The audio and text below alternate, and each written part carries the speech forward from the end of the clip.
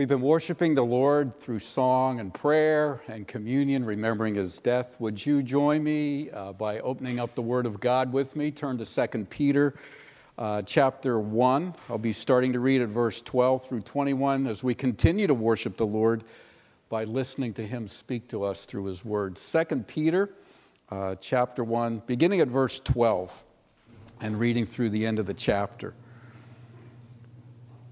Peter writes to his friends, "So I will always remind you of these things, even though you know them and are firmly established in the truth you now have. I think it's right to refresh your memory as long as I live in the tent of this body, because I know that I will soon put it aside, as our Lord Jesus Christ has made clear to me.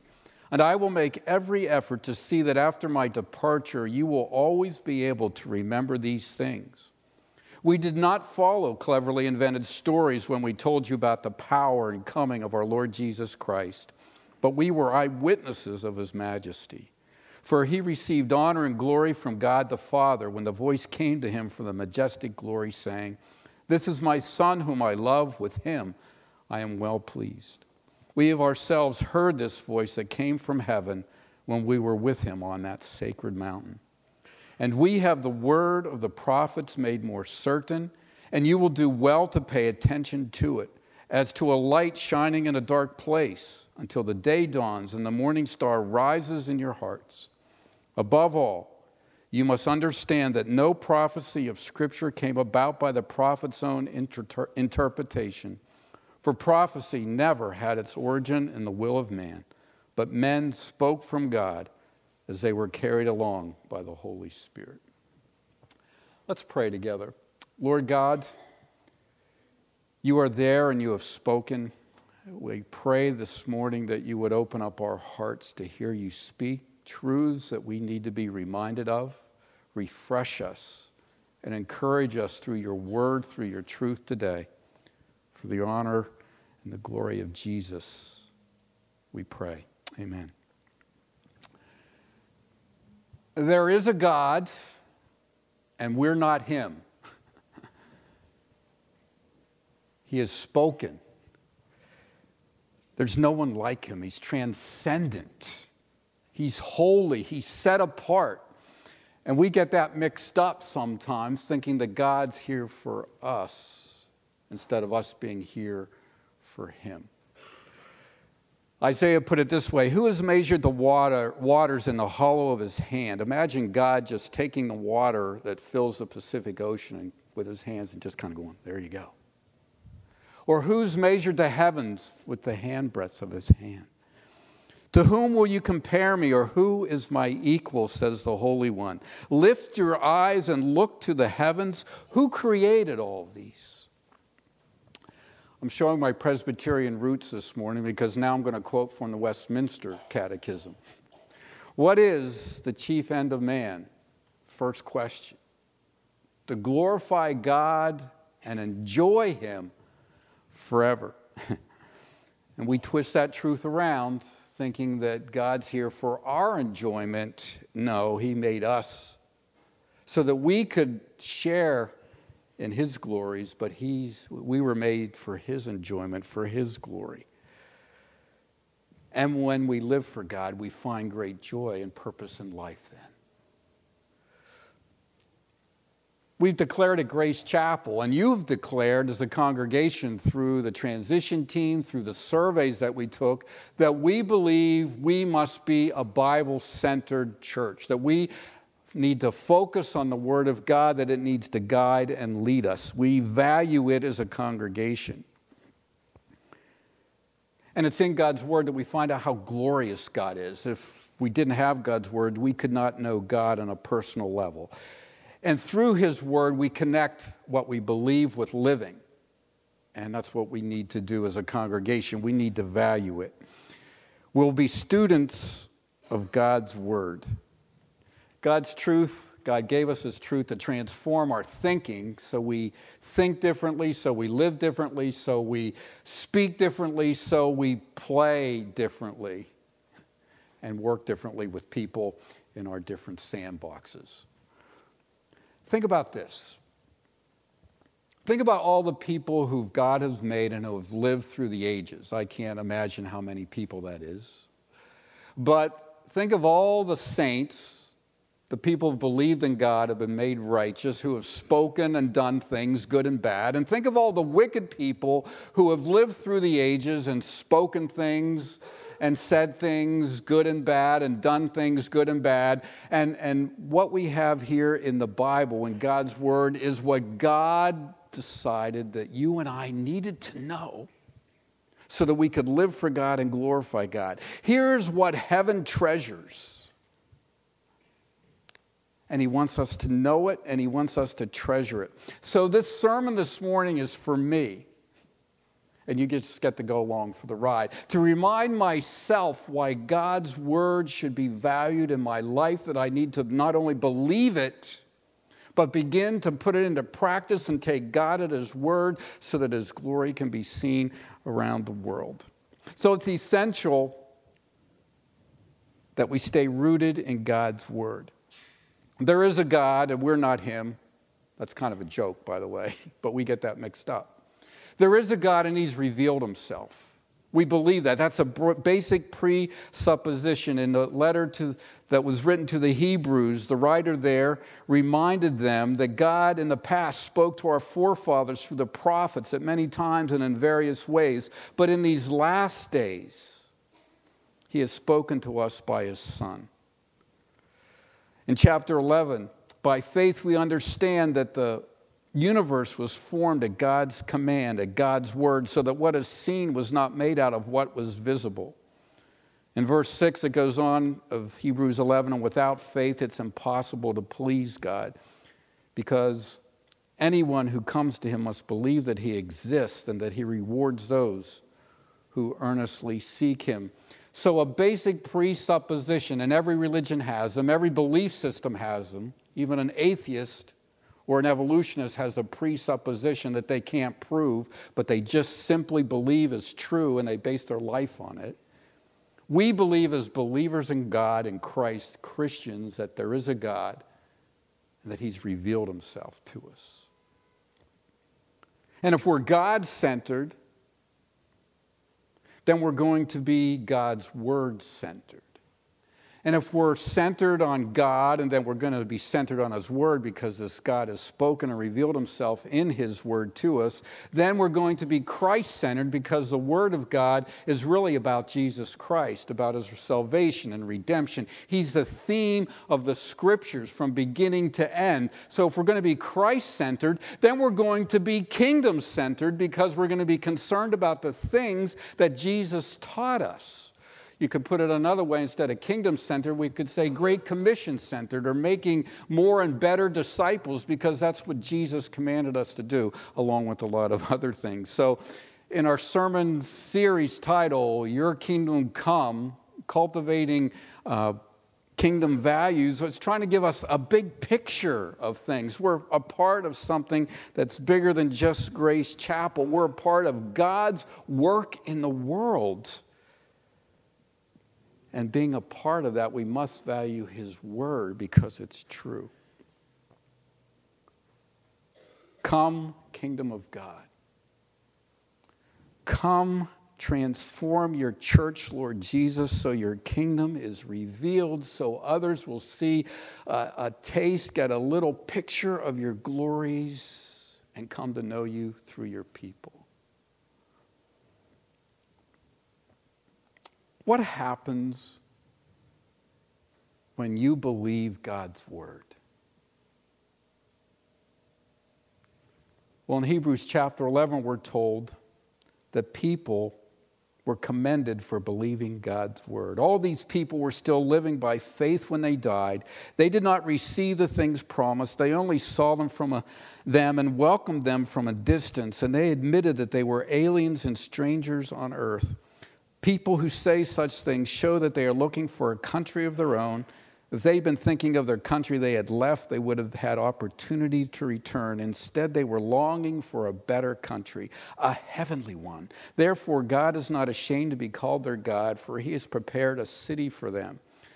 They believed God's promises. They had a kingdom view, and they lived their lives differently. They weren't perfect. That's so encouraging to me. They doubted God's word. Abraham lied. His son lied. Jacob was a conniver, a schemer. They weren't perfect people, but they believed God, and God used them to show his glory, and they received the kingdom.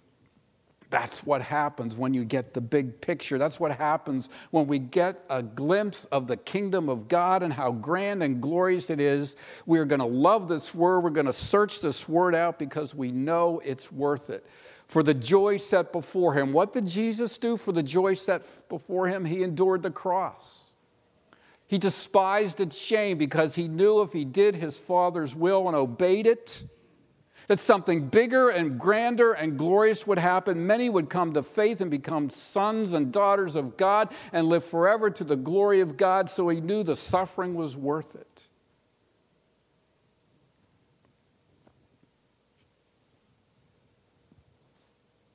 We need that living word.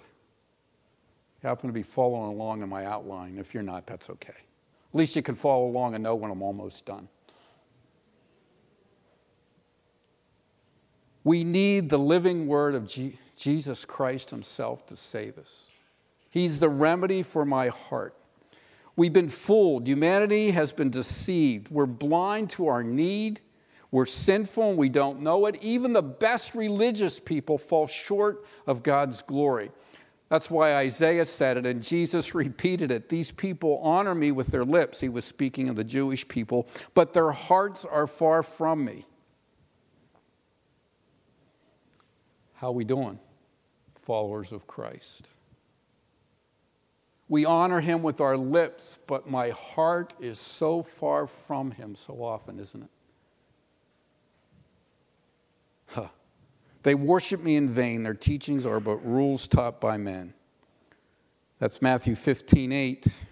You diligently study the scriptures because you think that by them you possess eternal life. But these are the scriptures that testify about me, yet you refuse to come to me. Salvation is about walking in relationship with God through faith in Jesus Christ, the righteous one, who took on our sins on himself on the cross so that we could be declared guiltless. That's an amazing truth. We celebrated it this morning. Rejoice in that truth. You're guilty. I'm pointing to Brian. He's my friend. I can do that. I'm guilty of many sins in my heart and my mind and with my hands and my words, my speech. And yet Jesus, through faith in him, declares each one who's believed in him is guiltless. That's the good news. Not only that, but through faith in him, we've received the Holy Spirit. So the Spirit's presence, God the Spirit living in us, empowers us to value God's truth. His presence gives me the desire to preach and to know and to teach and to understand and obey his truth. We got to be Bible-centered because it's God's word to us. It's our roadmap to serve him well, to glorify him, to do what he wants us to do. It's essential. A lot of you here today are saying, I believe it. You don't need to convince me. But I know I need to convince us and remind us that we need to believe it more. Not to doubt it more, to follow it more, to obey it, to apply it more. So I just want to encourage us today by the second point. God's word is trustworthy. And we get back finally to our base passage, 2 Peter. Look at verse 16. How do we know the Bible is from God and not people? Well, Peter tells us it's from God. We do not follow cleverly invented stories when we told you about the power and coming of our Lord Jesus Christ. We were eyewitnesses. How do you prove the Bible's God's ideas and not people's ideas? Well, Peter assures us, number one, that he was an eyewitness, that his recordings, what he saw and what he's telling and teaching others, is not something that's made up. This isn't a conspiracy. This isn't fake news. It's not lies. It's not trying to get political power or influence. These men died because of their message. They didn't gain anything, at least world-wise, from the world. They didn't make money on this. Peter's saying, I saw the glory of Jesus Christ. That glory that I saw on the Mount of Transfiguration, you can read about that in the Gospels and Matthew and Mark and Luke. We saw it, and it was an amazing experience, but you have something more sure. Verse 19, you have the word of the prophets. They predicted this glory, that Jesus was going to return in glory, and I got to see a little bit of it. But you have the written word, which is more sure than my vision and experience.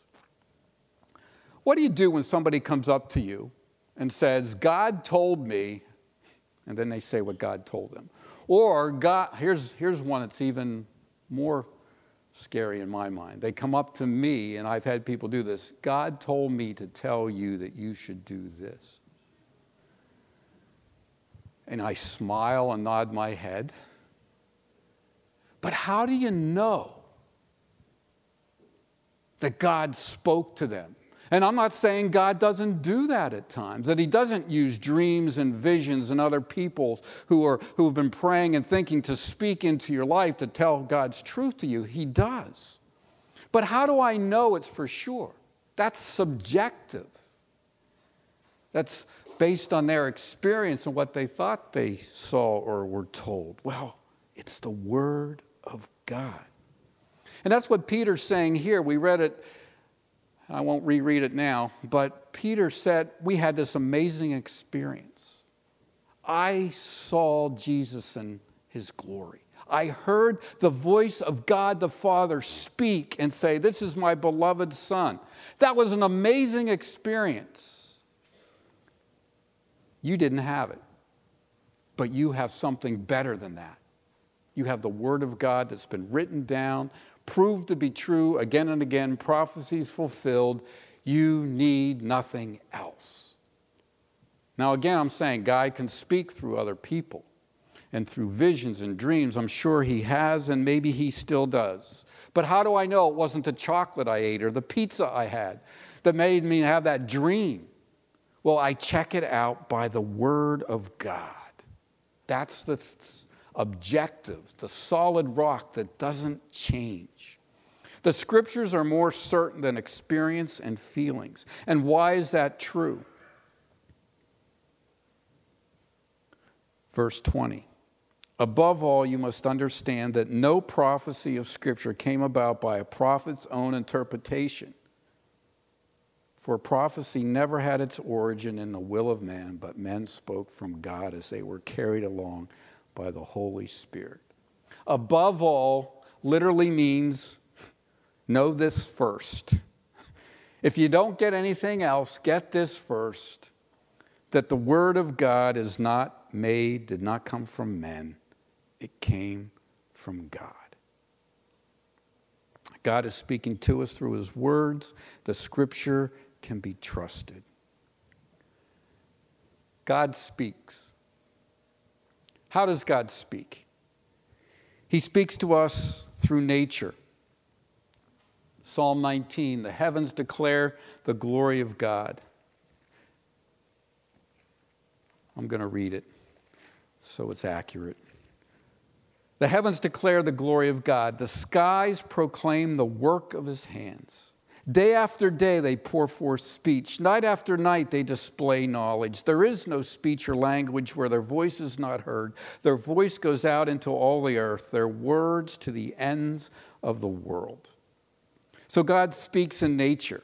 It's there for all to see, and many people refuse to see it, but we know there's a God because it's there. Romans 1 tells us that, and we've turned our backs on that truth. Humanity has in general. And we can't know all about God, though, from nature. So God speaks through special revelation, we call it. He speaks through history. He speaks through the written word of God that he's guided men to write. Teaches us and speaks to us in our mind and our hearts through the Holy Spirit's presence. But that always matches up with the Word of God that never changes here. God speaks to us through nature, revelation through nature and through his written word. God speaks to us through inspiration. In 2 Timothy chapter 3, familiar verses we read many times in church, all Scripture, the Bible, is God-breathed and is useful for teaching, rebuking, correcting, and training in righteousness, so that the man of God and the woman of God may be thoroughly equipped for every good work. God breathed. God breathed this word out. The Greek word here is the word we get pneumonia from. It's the whole idea of connected with breath. Same in the Hebrew language. The very life of God, he breathed it out. The breath of God, the Spirit of God. Those words are used interchangeably in the Hebrew and the Greek for spirit and for breath. You can't say ruach, that's the Hebrew, without breathing out. You can't say pneumonia. You got to breathe out. It's this breath, spirit. So God speaks through inspiration. He breathed out his word. It comes from the very heart of God, the very breath and life of God.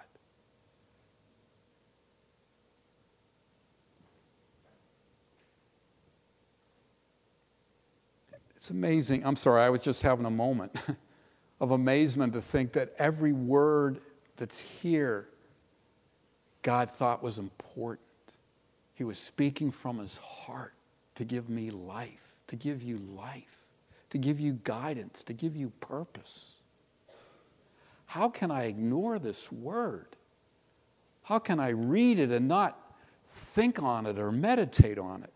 Lord, forgive me for using it so casually and ignoring it. God speaks to us through regeneration. Do you realize we could not believe the Word of God without the Spirit of God helping us? In 1 Corinthians chapter 2, the man without the Spirit, the Holy Spirit, does not accept the things that come from the Spirit of God, for they are foolishness to him, and he cannot understand them. So we must be born again. We must be born of the Spirit of God. If he doesn't awaken my heart, I can't understand it. And then he helps illuminate or light up the Word of God. He helps me to understand it, to receive it by giving me the ability to believe it, and then he enables me to understand it. No eye has seen, no ear has heard, no mind has conceived what God has prepared for those who love him. But God has revealed it to us by his Spirit. 1 Corinthians 2, 9 and 10. The Spirit searches all things, even the deep things of God. For who among men knows the thoughts of a man except the man's spirit within him? In the same way, no one knows the thoughts of God except the Spirit of God. And we have not received the spirit of the world, but the Spirit who is from God, that we may understand what God has freely given us. Are you a believer in Christ this morning? A follower of the way?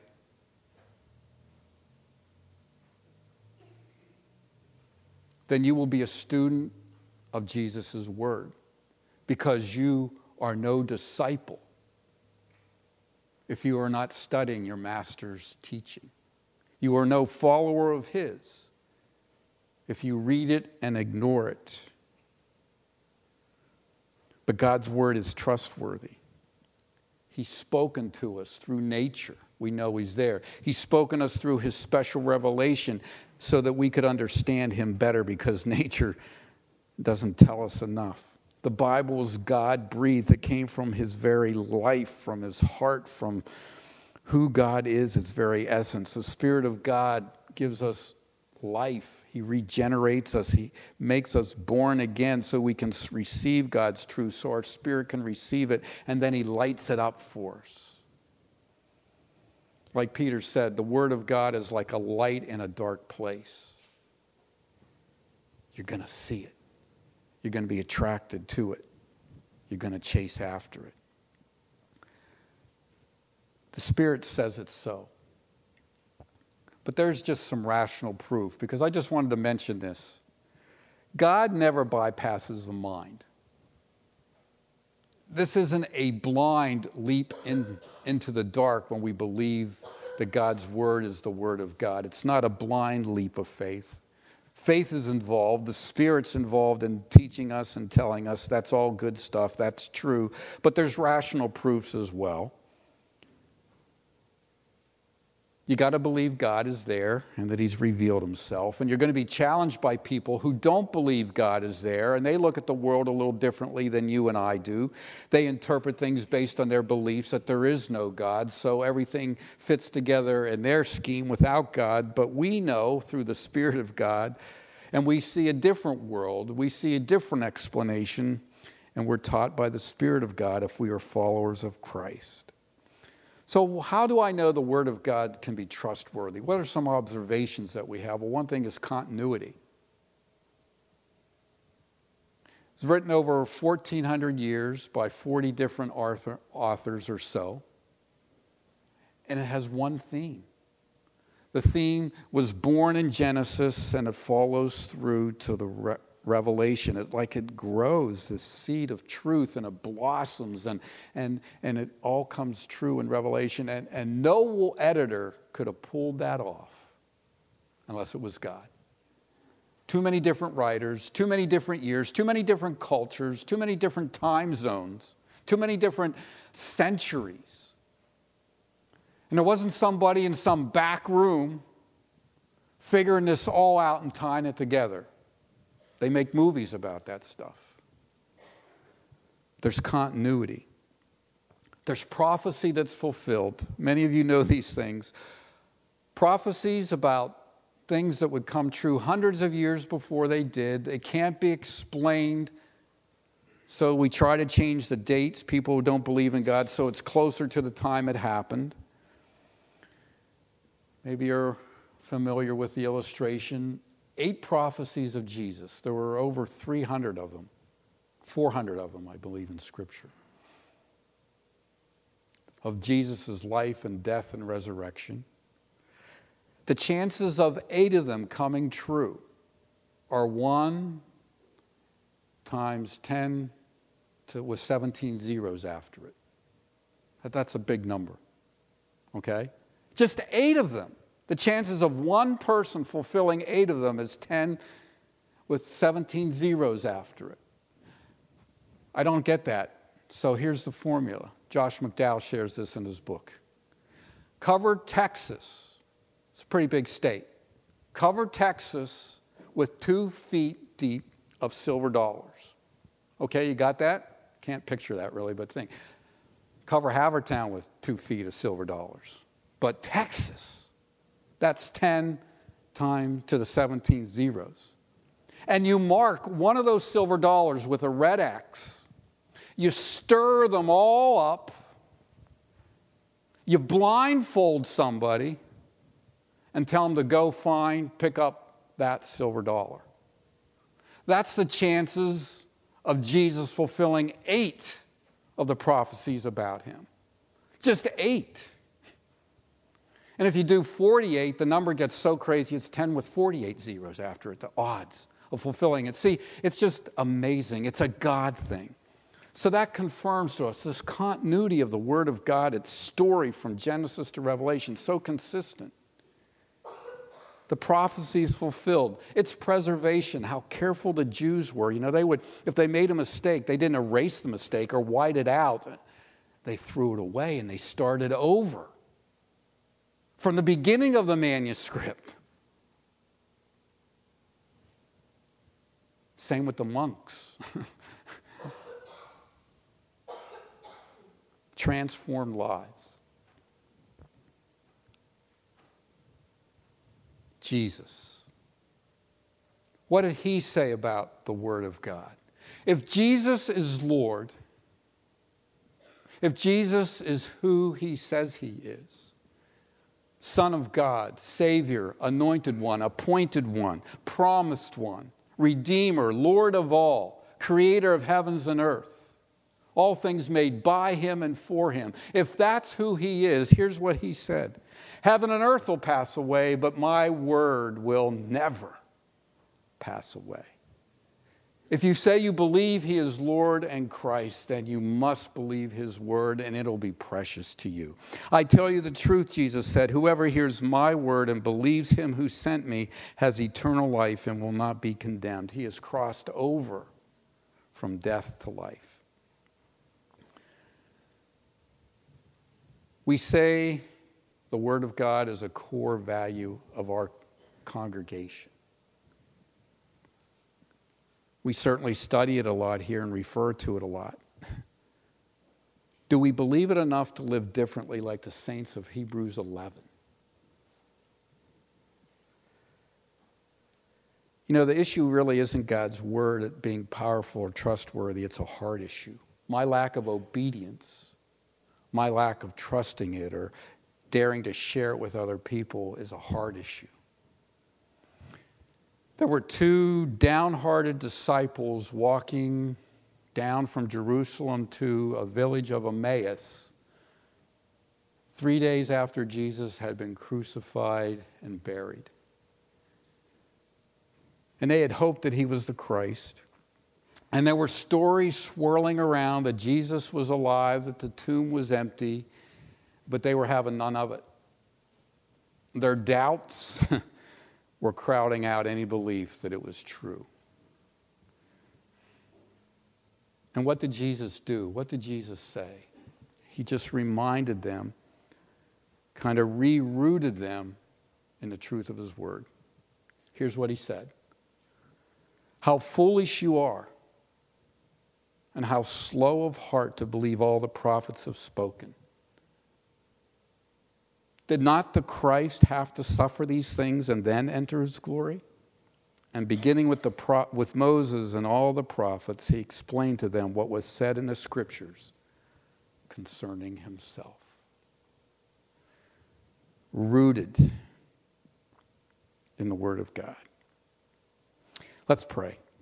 Spirit of God, I ask You today to breathe Your life into our souls so we are so filled with belief in You and Your word.